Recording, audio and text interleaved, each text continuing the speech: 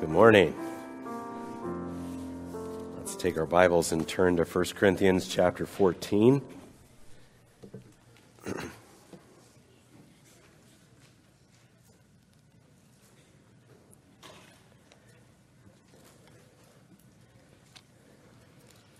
It will become quickly evident that my voice is right on the edge of survival this morning, so I apologize in advance for that.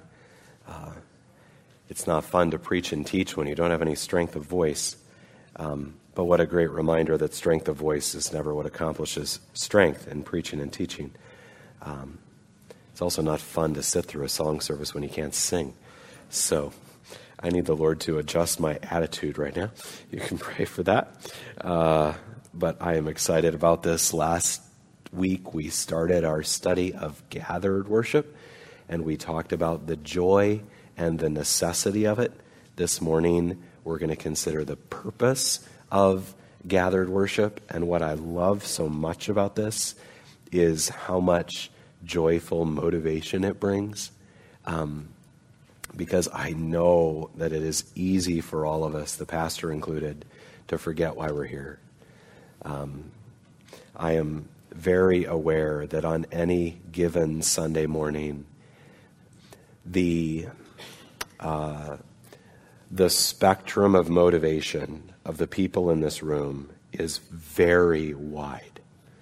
You have people here who are so excited to be here, and you have people here who are totally just doing the motions and do not care, and really don't want to be here.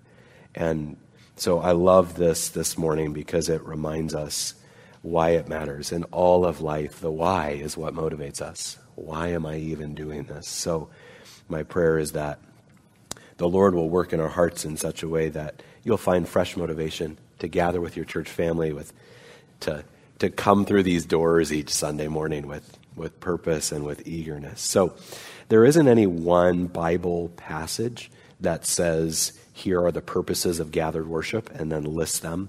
But 1 Corinthians 14 is a great kind of like base camp for us to work out of this morning. And then I'll be referring to, just take a look at your handout and you can see we're using a few other scripture references this morning, including some of the material from Hebrews that we've recently been talking about. So let's pause and pray for just a moment. Dear Heavenly Father, we look to you confident that your Spirit is here in our hearts and your Spirit is here in the preaching of the Word. And so praying that this preaching would be in demonstration of the Spirit and of power, and that you might stir up our hearts with no human explanation for it, but a divine explanation because of divine truths that have opened the eyes of our heart. So please help us today.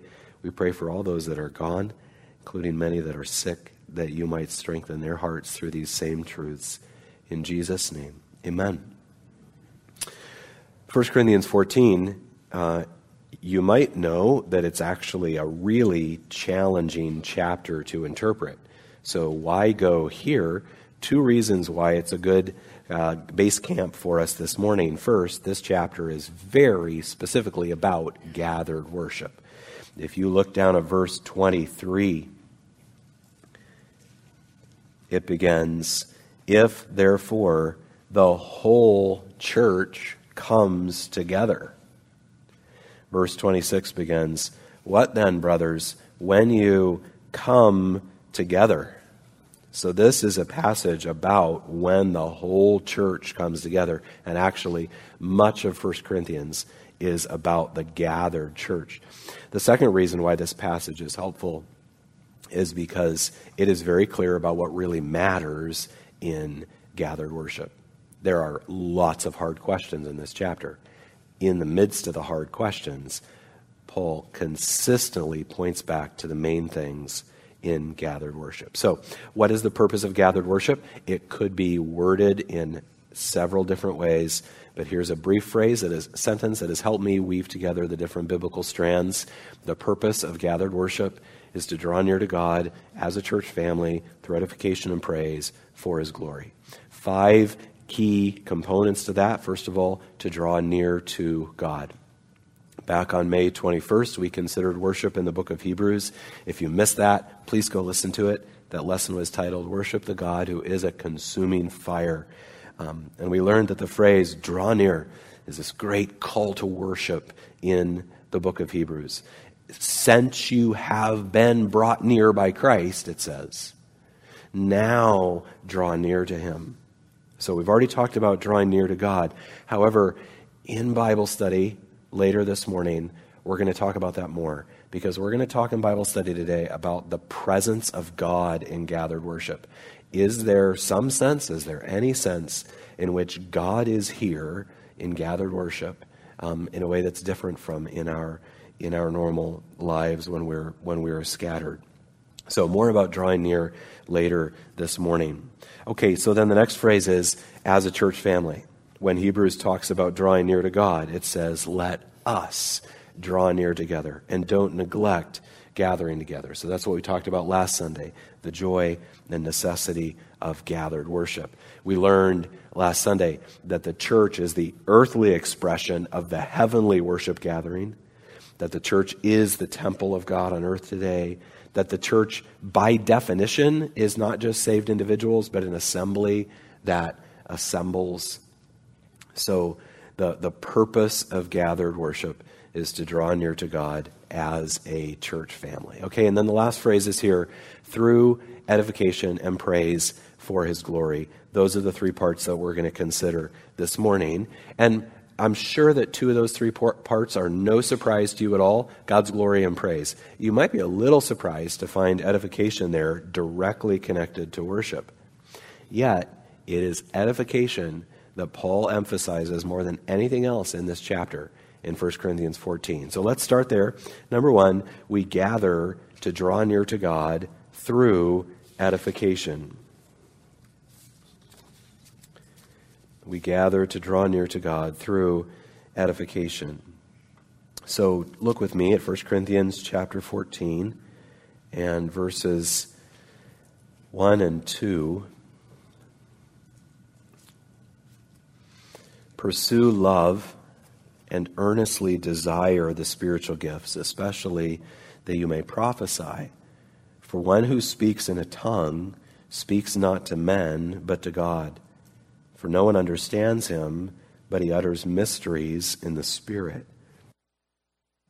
Now, Paul is not necessarily criticizing that. That's a different question. But the point he wants to make is that when the whole church gathers, someone who speaks in a way that no one can understand misses the point of gathered worship. Verse 3, on the other hand, the one who prophesies speaks to people for their upbuilding and encouragement and consolation. So Paul is trying to help them understand which spiritual gifts best serve the gathered church, and he points particularly to prophecy. Now, there is disagreement among Christians about what he means by prophecy here. That's not our point this morning, though. Our point is that, and I'll say something more about that later, but our point is that at the end of verse 3, he lists some of the key purposes for gathered worship, things like upbuilding and encouragement and consolation. And we could summarize all of that with the word edification. Edification is building up the body of Christ. And look with me at how much Paul emphasizes this. Look at verse 4. The one who speaks in a tongue builds up himself, but the one who prophesies builds up the church. Look at the end of verse 5. So that the church may be, what? The end of verse 5. So that the church may be built up. The end of verse 12. Strive to excel in building up the church. The end of verse 17. You may be giving thanks well enough, but the other person is not being built up. So in verse 26, he concludes, what then, brothers? When you come together, each one has a hymn, a lesson, a revelation, a tongue, or an interpretation. Let all things be done for building up. So we can loop back now to verse 3, where we have that same word, the edification word, and it's translated upbuilding. So our first purpose for gathered worship is upbuilding or edification. Now, what kind of upbuilding are we talking about? Is he talking about the church getting bigger? That could be part of it. Is he talking about the church getting stronger? That's definitely part of it. Is he talking about the church getting more stable? That's definitely part of it. Bigger, stronger, more stable. Most of all, though, we can be certain that what he means is built up to be more like Christ. That's what he says in Ephesians chapter 4. The saints are supposed to build up the body of Christ until we all attain to the measure of the stature of the fullness of Christ, growing up in every way into Christ. I think it's good when you read those verses to just right away picture those growth, those height chart things that we use with our kids to trace their growth. What the building up that is supposed to happen is the building up more and more to be like Jesus. As Hughes Old has written, worship is the workshop where we are transformed into his image. And that makes sense with what we said last Sunday. Worshipers come in and worshipers go back out. And in between, the gathered worship builds us up to be more like Christ for when we go back out. Paul even hints at that in an illustration he uses in verse 8. So look in your Bible, 1 Corinthians 14, verse 8. And if the bugle gives an indistinct sound, who will get ready for battle? Now, what he's talking about is how everything in gathered worship needs to be clear. The illustration he chooses is a bugle call to get ready, to get people ready for battle. And it's a very fitting illustration because gathered worship really does get you ready for battle. Tim Keller writes, our actions in gathered corporate worship will strongly influence our actions in scattered out in the world worship. Gathered worship also builds us up for endurance, and it builds us up for obedience, and it builds us up for service. Kent Hughes writes, it is often during corporate worship that many Christians come to deeper consecration. Corporate worship must always fuel the sacrificial fires of everyday worship. So edification is a key purpose of gathered worship. One of the things this means is that we cannot think to ourselves, worship is what really matters, and this stuff we do as a church family, trying to care for each other and encourage each other and all that, that's not as important as worship. That is worship. It is a response to all that God has done in creating this church family, and it is strengthening and preparing worshipers. So it is very much worship. Now, as 1 Corinthians 14 continues, Paul mentions some aspects of edification, and there's more than what he mentions here, but if you look back at verse 3, after the word upbuilding, what's the next word that he uses to describe it? Go ahead and say it. Encouragement, yeah.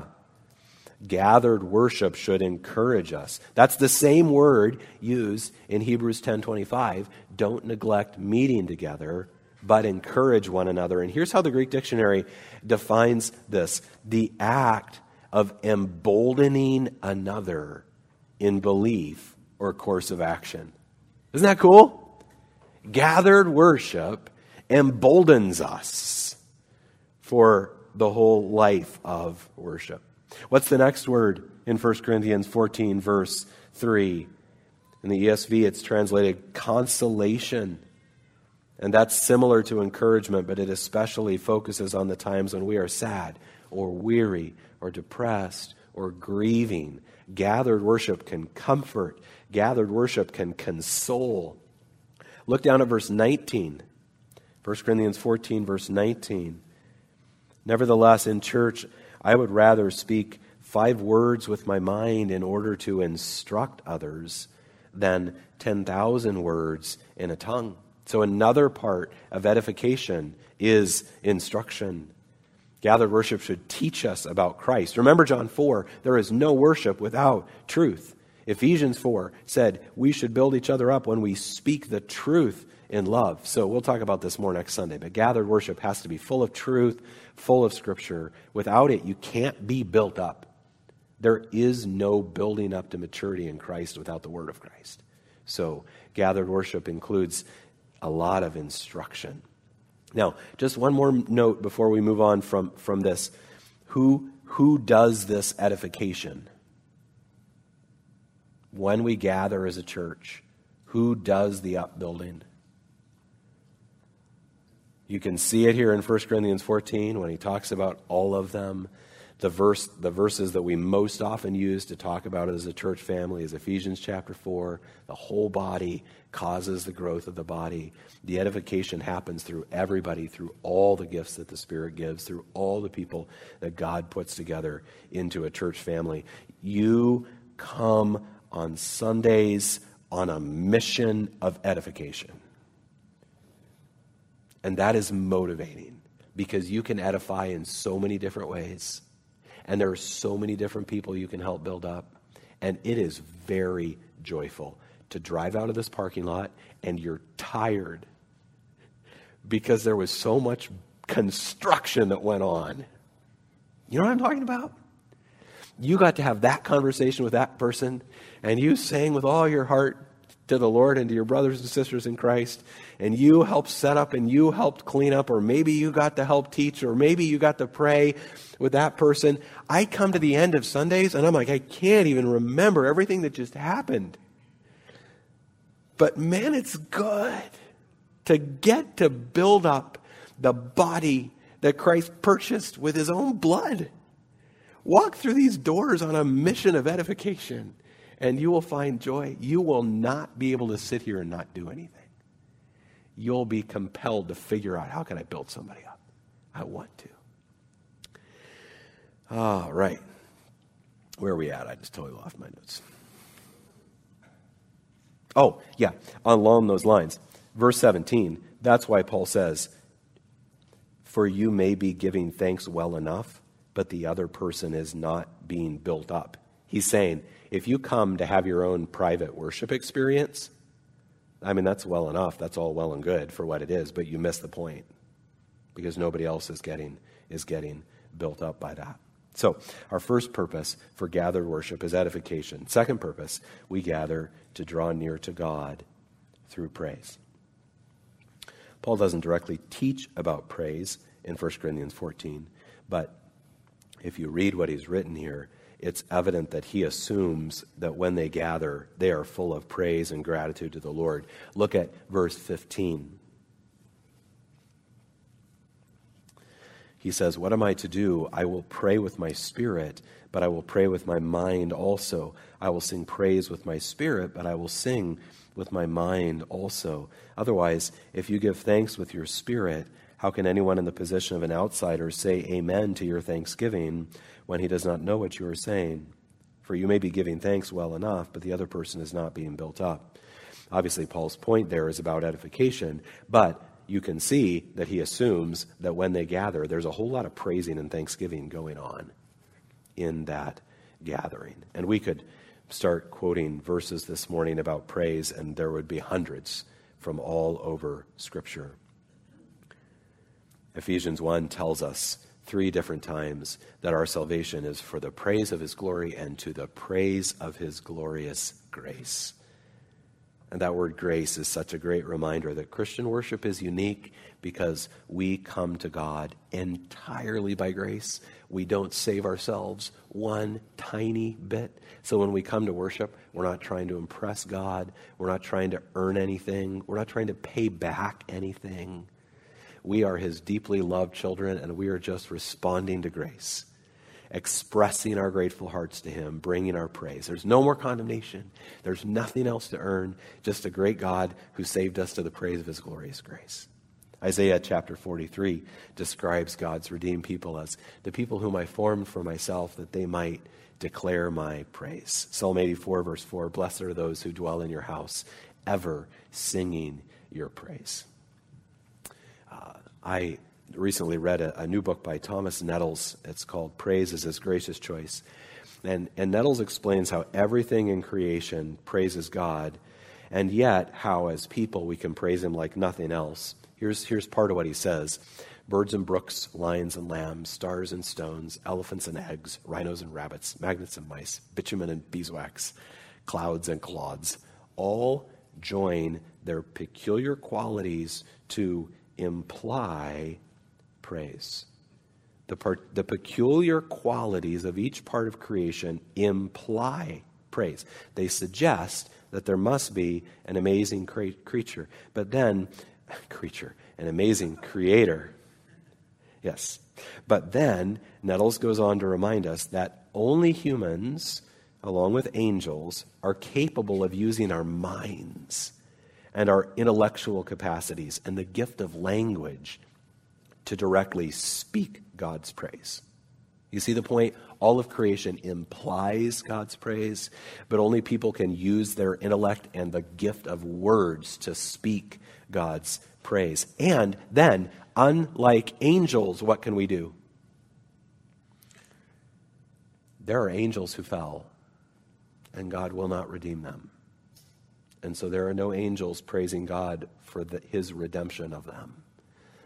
We can praise God for His redemption of us. Psalm 107, verse 2, let the redeemed of the Lord say so. And so as both human beings, as well as human beings who have been redeemed, we can praise Him in a way that nothing else can. And we gather to do exactly that. Psalm 111:1, praise the Lord. I will give thanks to the Lord with my whole heart in the company of the upright, in the congregation. So we gather to draw near to God through praise. But praise might be a little bit of a vague concept, so let's break down some of the aspects of it just to help us think broadly about it. First of all, praise involves expressing amazement about God. Amazement about God. Psalm 22:23, you who fear the Lord, praise Him. And fear is that big biblical thinking about God, knowing Him as He truly, truly is. You who fear the Lord, praise Him. In Isaiah 6, the seraphim at God's throne are crying out, holy, holy, holy, meaning there is no one like Him. He is absolutely, perfectly, infinitely, uniquely amazing. Remember that Psalm 95, we learned there that God calls us to bring energy, to bring joy, to bring even volume in our response to the Lord. It says, let us make a joyful noise to Him with songs of praise. That's expressing amazement. 1 Peter 2, you yourselves, like living stones, are being built up as a spiritual house, to be a holy priesthood, to offer spiritual sacrifices acceptable to God through Jesus Christ. And then verse 9 says, you're a chosen race, a royal priesthood, a holy nation, a people for His own possession, that you may proclaim the excellencies of Him who called you out of darkness into His marvelous light. Proclaim the excellencies. That is praise that is expressing amazement. That's what excellencies means. You're amazed. Everything that is wrong with creation is right with God. Everything that is sinful and ruined in us is whole and perfect in Him. Everything that's weak and limited in us is boundless and powerful in Him. There is no one like Him. No one who can even begin to compare. So we gather to express to God our amazement, our reverence, our awe. Next, praise involves thanking God as the giver. Thanking God as the giver.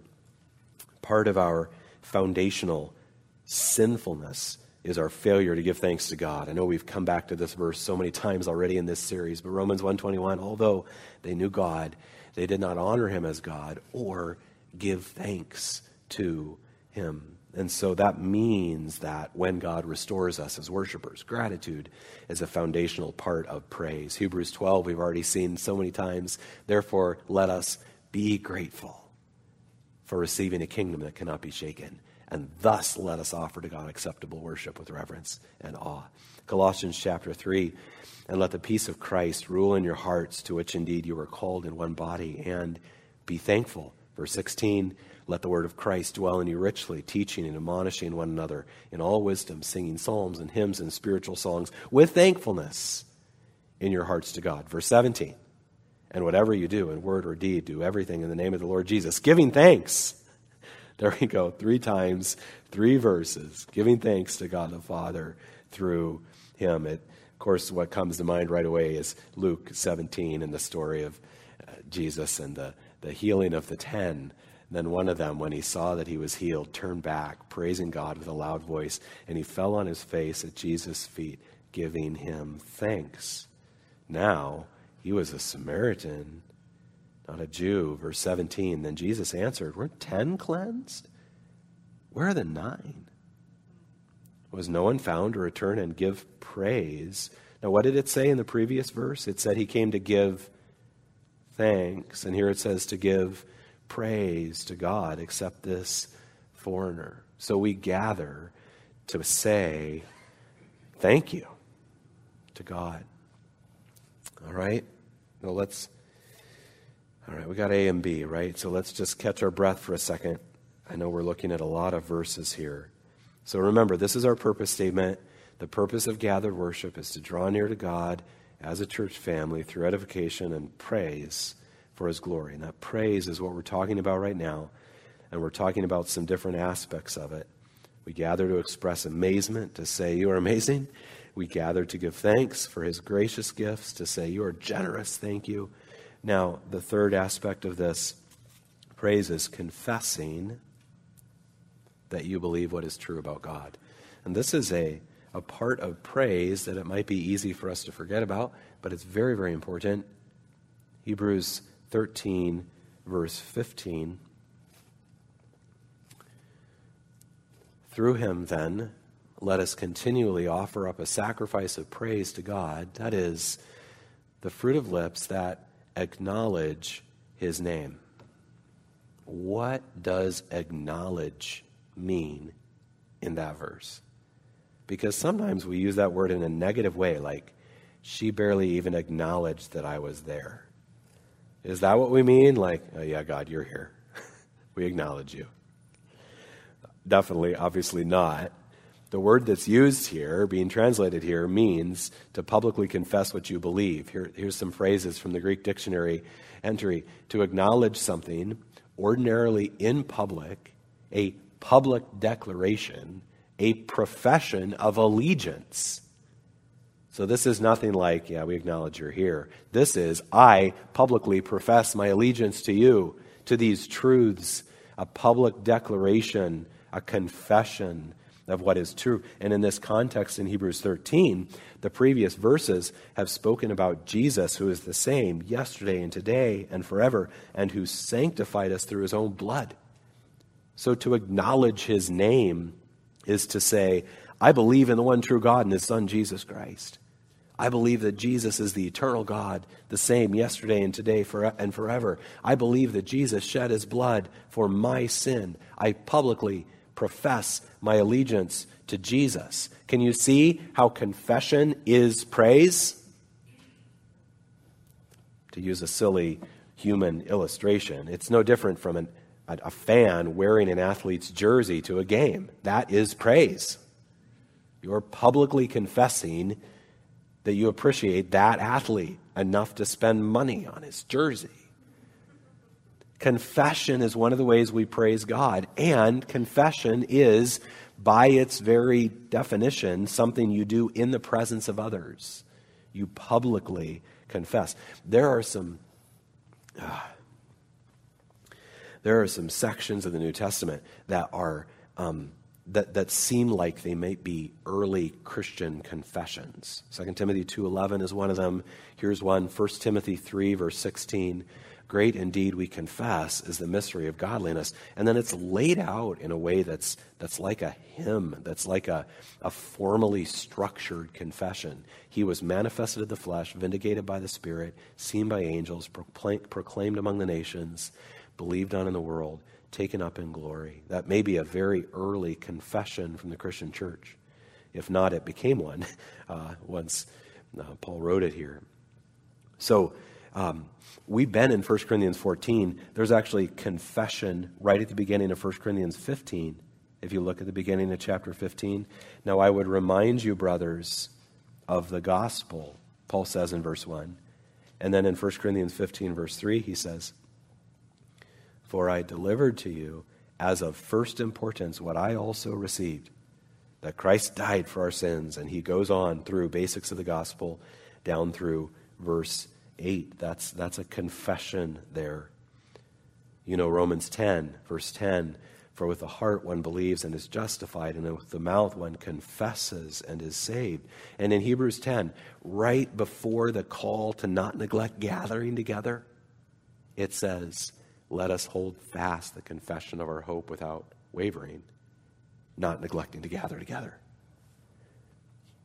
Our public gatherings help us hold on to our confession because we gather and we confess together what is true.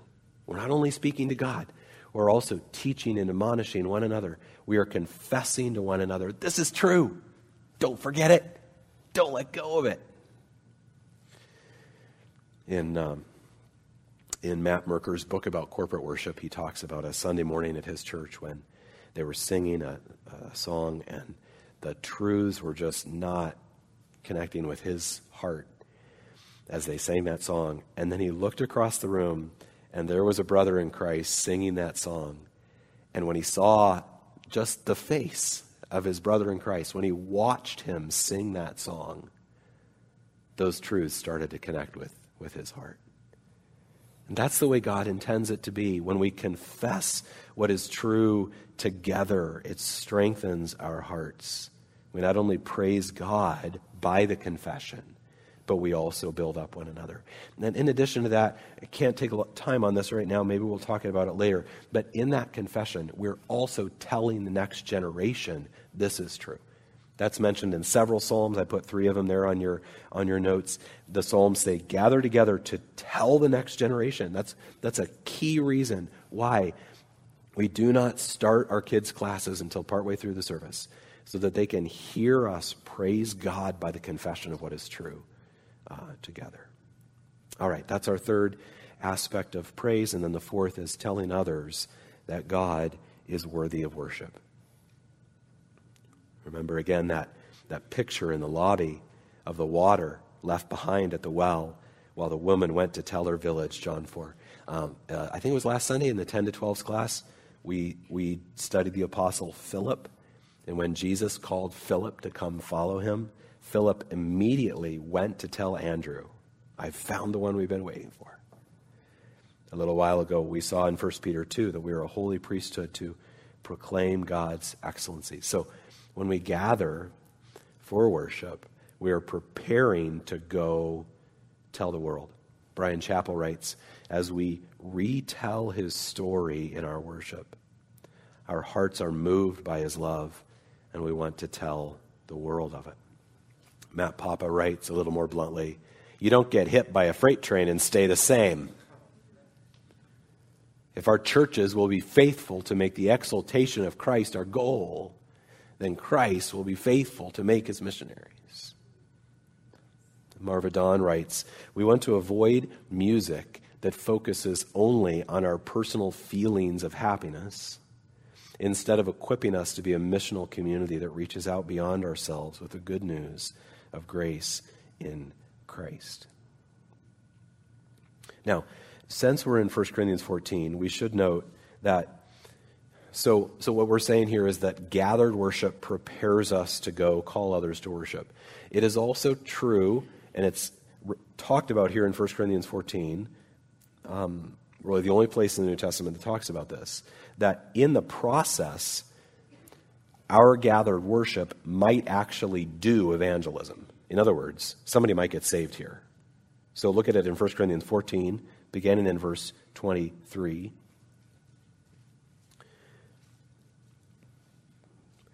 If, therefore, the whole church comes together, and all speak in tongues, and outsiders or unbelievers enter, will they not say that you are out of your minds?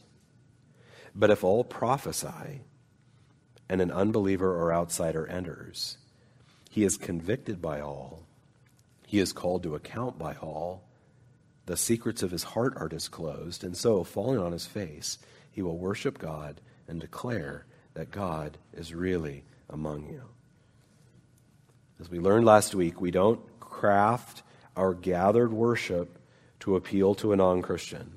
But if we are faithful to gather as we should, and if the truth is clear, evangelism might happen here. And that is awesome when it happens. But we're not just gathering and hoping that God might save someone here. We're gathering to worship in preparation to go tell others and call them to come and worship our great God and Savior. All right, and then finally, our third purpose for gathered worship is that we gather to draw near to God for his glory. But before we get into that, so we said, after the first point, I said, we come on Sundays and you're on a mission of edification. We can say the same thing about point 2, right? You come on Sundays and you are on a mission of praise.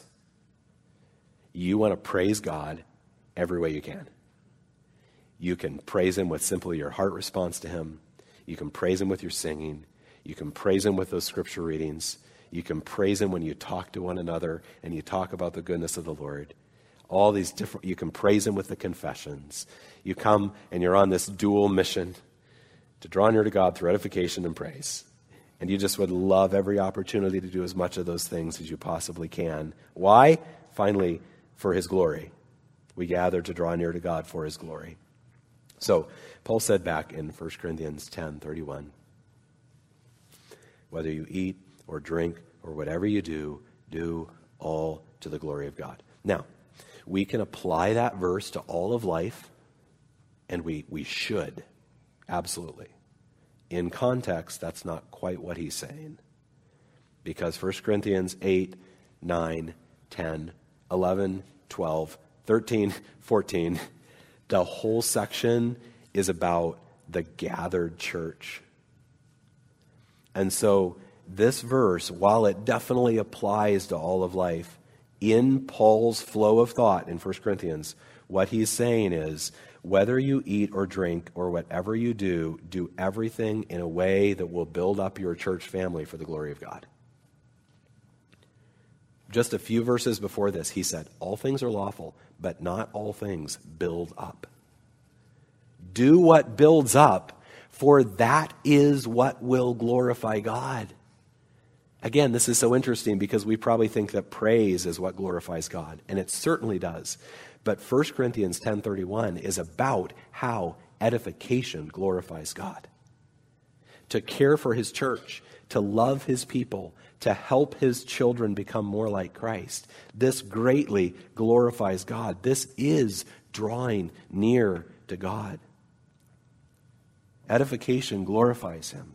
And then, of course, to praise him glorifies him. To express amazement glorifies him. To give thanks glorifies him. To confess his truth glorifies him. To prepare to go tell others, this glorifies him. This is drawing near to God for his glory.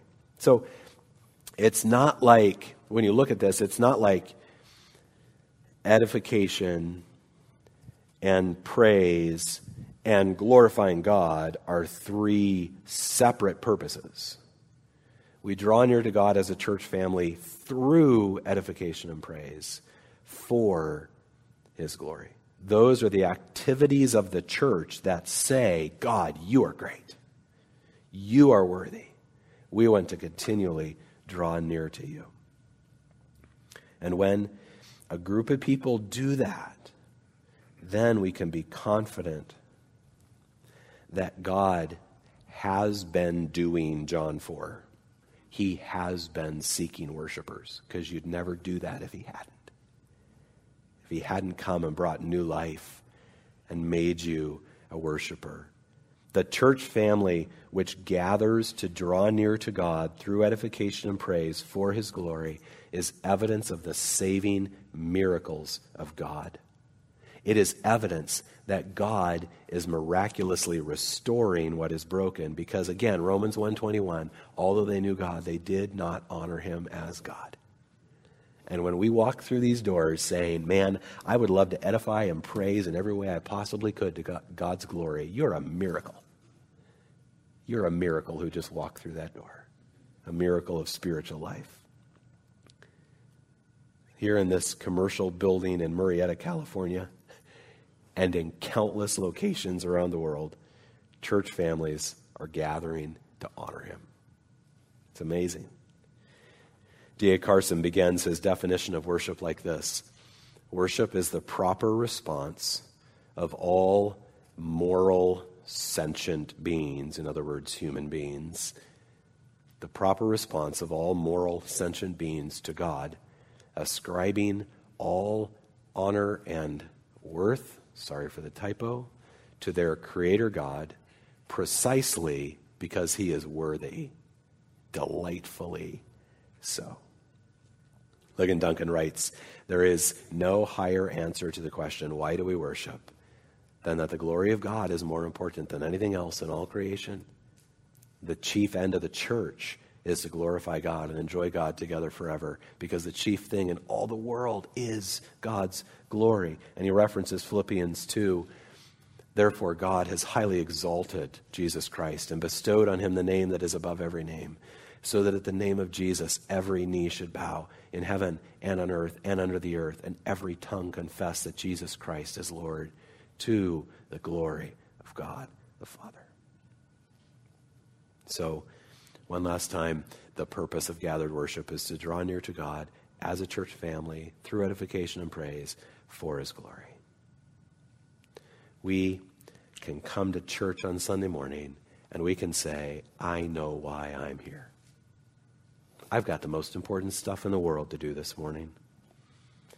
The yard will have to wait. The laundry will have to wait. The games can wait. The spreadsheets can definitely wait. I've got to be with my church family. We're going to draw near to God together by building each other up and praising his majesty. And by God's strength and God's grace and God's Spirit, it is going to bring him glory. So, it's going to be worship. That's what it's going to be when we gather together by his grace. How awesome is that? So whatever else might be going on Sunday morning, I'm sorry, but I've got somewhere to be. And what's just so amazing to me, the most,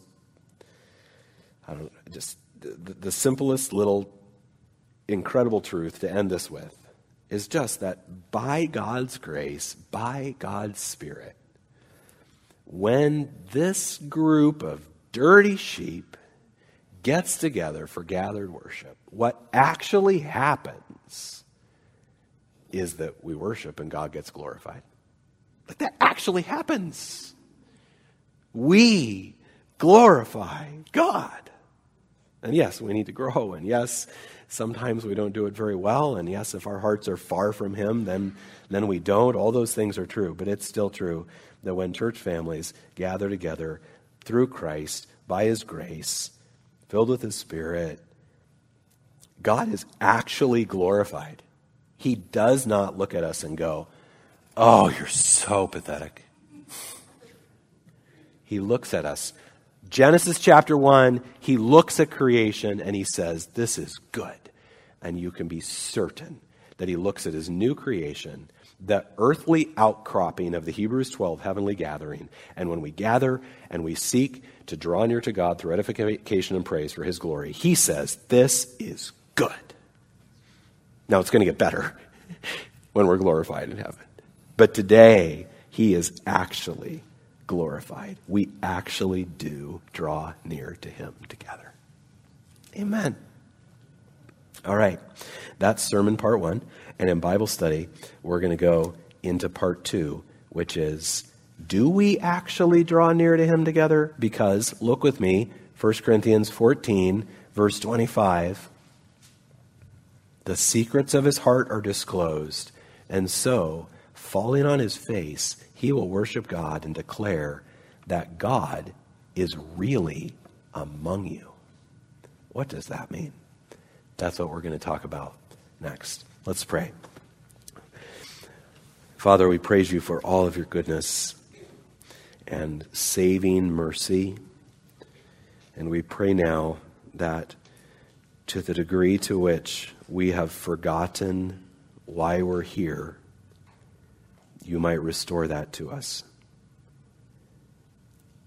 In whatever sense our hearts have become dull, or our gathering as a church has become for some other reason, or we've just been so distracted by the world and ourselves that we have not paid any attention to why you would have us here. In any of those cases, we pray that by your grace and your Spirit, you would stir us up to remember again that the most important things in the world are going on right here when your people gather for your glory. And to persuade us again through your word that it actually happens, that you truly are glorified here. Stir up our hearts. Where they are cold, may they not stay that way by your grace. Where our hearts are dull, may they not stay that way by your grace. Where we have been purposeless, may it not stay that way. I pray that you might bring your people on a mission of edification and praise. I pray in Jesus' name. Amen.